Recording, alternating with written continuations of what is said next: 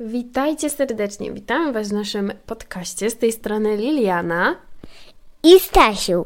Teraz będzie podcast o takich małych rzeczach, które żyją w środku nas, które czasami nas atakują. Czyli chcemy opowiedzieć m.in. o naszej mikrobiocie, czyli o naszych bakteriach, o naszych grzybach, o naszych pasożytach. Staszek bardzo dużo wie w tym temacie, ponieważ nie dość, że ten temat go interesuje, to jeszcze w sumie ma sporo przejść w swojej historii, więc kilka wskazówek dla dzieci od Stasia. Dzieci, trzeba myć, kiedy bawicie się w piaskownicy. Trzeba myć rączki, kiedy bawicie się też w piaskownicy, mówię. Trzeba myć, kiedy dotykacie ślimaków rączki. Trzeba myć, kiedy bawicie się z psem rączki. No i też trzeba myć, jeżeli bawicie się z kotem.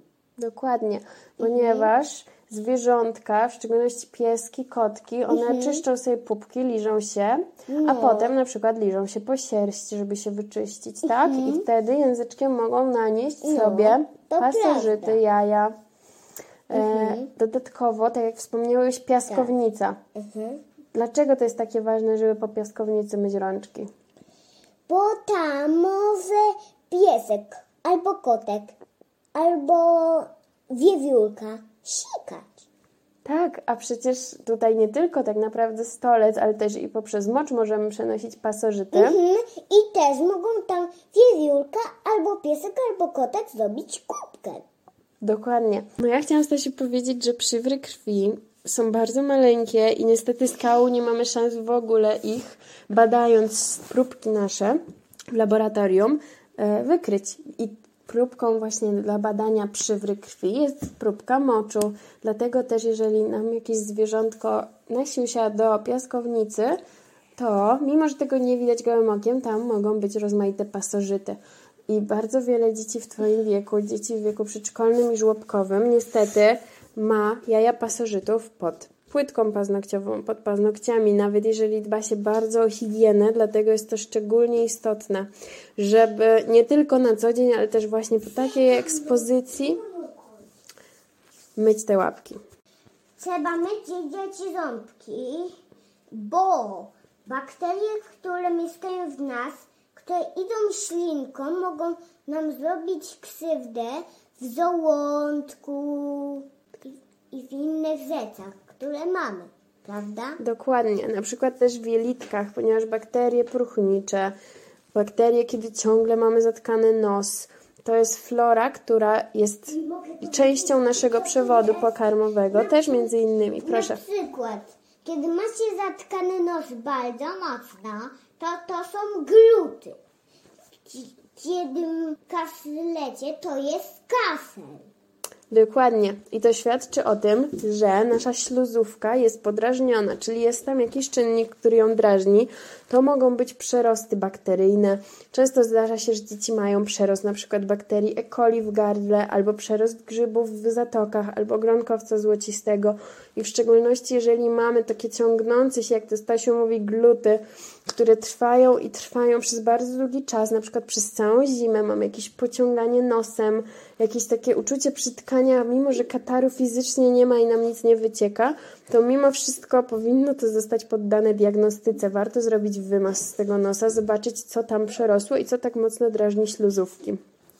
A wszystko to, kiedy spływa nam po tylnej ścianie gardła i trafia do żołądka i do jelit, to jest poza wydzieliną, poza śluzem również pewna pula bakterii. I w szczególności, jeżeli to są bakterie charakterystyczne dla górnych dróg oddechowych, to będzie to bardzo niekorzystne, jeśli znajdzie się to w naszych jelitach, gdzie nie ma miejsca na takie bakterie, a w szczególności w takich ilościach, gdy to codziennie nam spływa. Warto przed posiłkami zadbać o kwaśne smakołyki, takie na przykład jak sok z pomęczy, sok z cytryny, sól. Dokładnie, witamina C, prawda? A robimy to po to, żeby nasz żołądek dobrze trawił. I nie pijcie, dzieci, herbaty w posiłkach. Dokładnie, dlatego że w herbatach zawarte są taniny, a taniny hamują wydzielanie naszych enzymów trawiennych.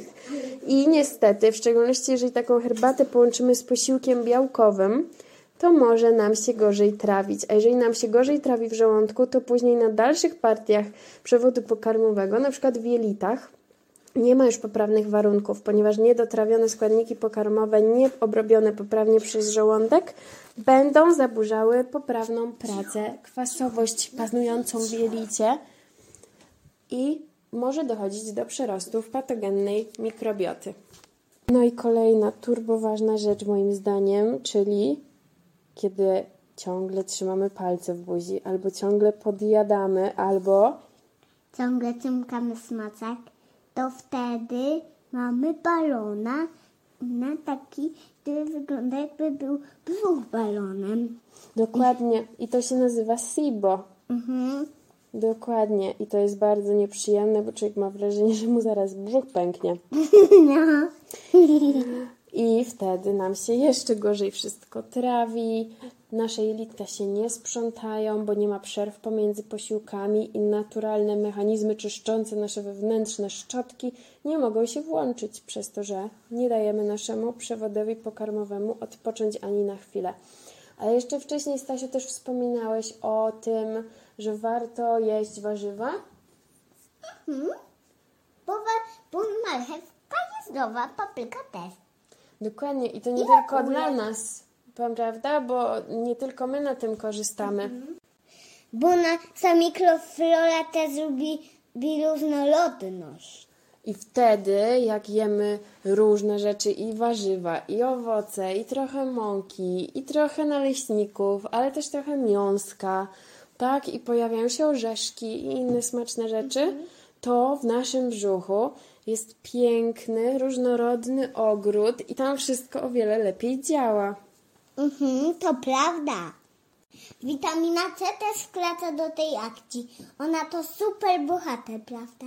Tak, witamina C jako strażnik naszego żołądka, poprawnego do kwaszenia. W żołądku mamy kilkadziesiąt razy wyższe stężenie witaminy C niż w innych częściach ciała. To prawda. Z drugiej strony zdrowie naszych dziąseł, żebyśmy nie mieli opuchnięć, stanów zapalnych, ale też dobre trawienie. To prawda. Wsparcie wątroby, antyoksydacji, również tutaj stymulacja poprawnej pracy układu odpornościowego. Więc warto pamiętać o tym, żeby jakieś minimalne tutaj ilości jeszcze dodatkowych wspomagaczy Dla małych bohaterów. się pojawiały. To są dobre porady brzuszka, żeby ochronić się przed pasożytami. I do tego też witamina D jest ważna. Tak, a czemu? Witamina D jest po to, żeby nasze kości wzrastały, żebyśmy nie musieli leżeć katarem w łóżku i to wszystko, prawda? Tak, dziękujemy Wam bardzo za słuchanie naszego dzisiejszego podcastu i zapraszamy Was na kolejne odcinki.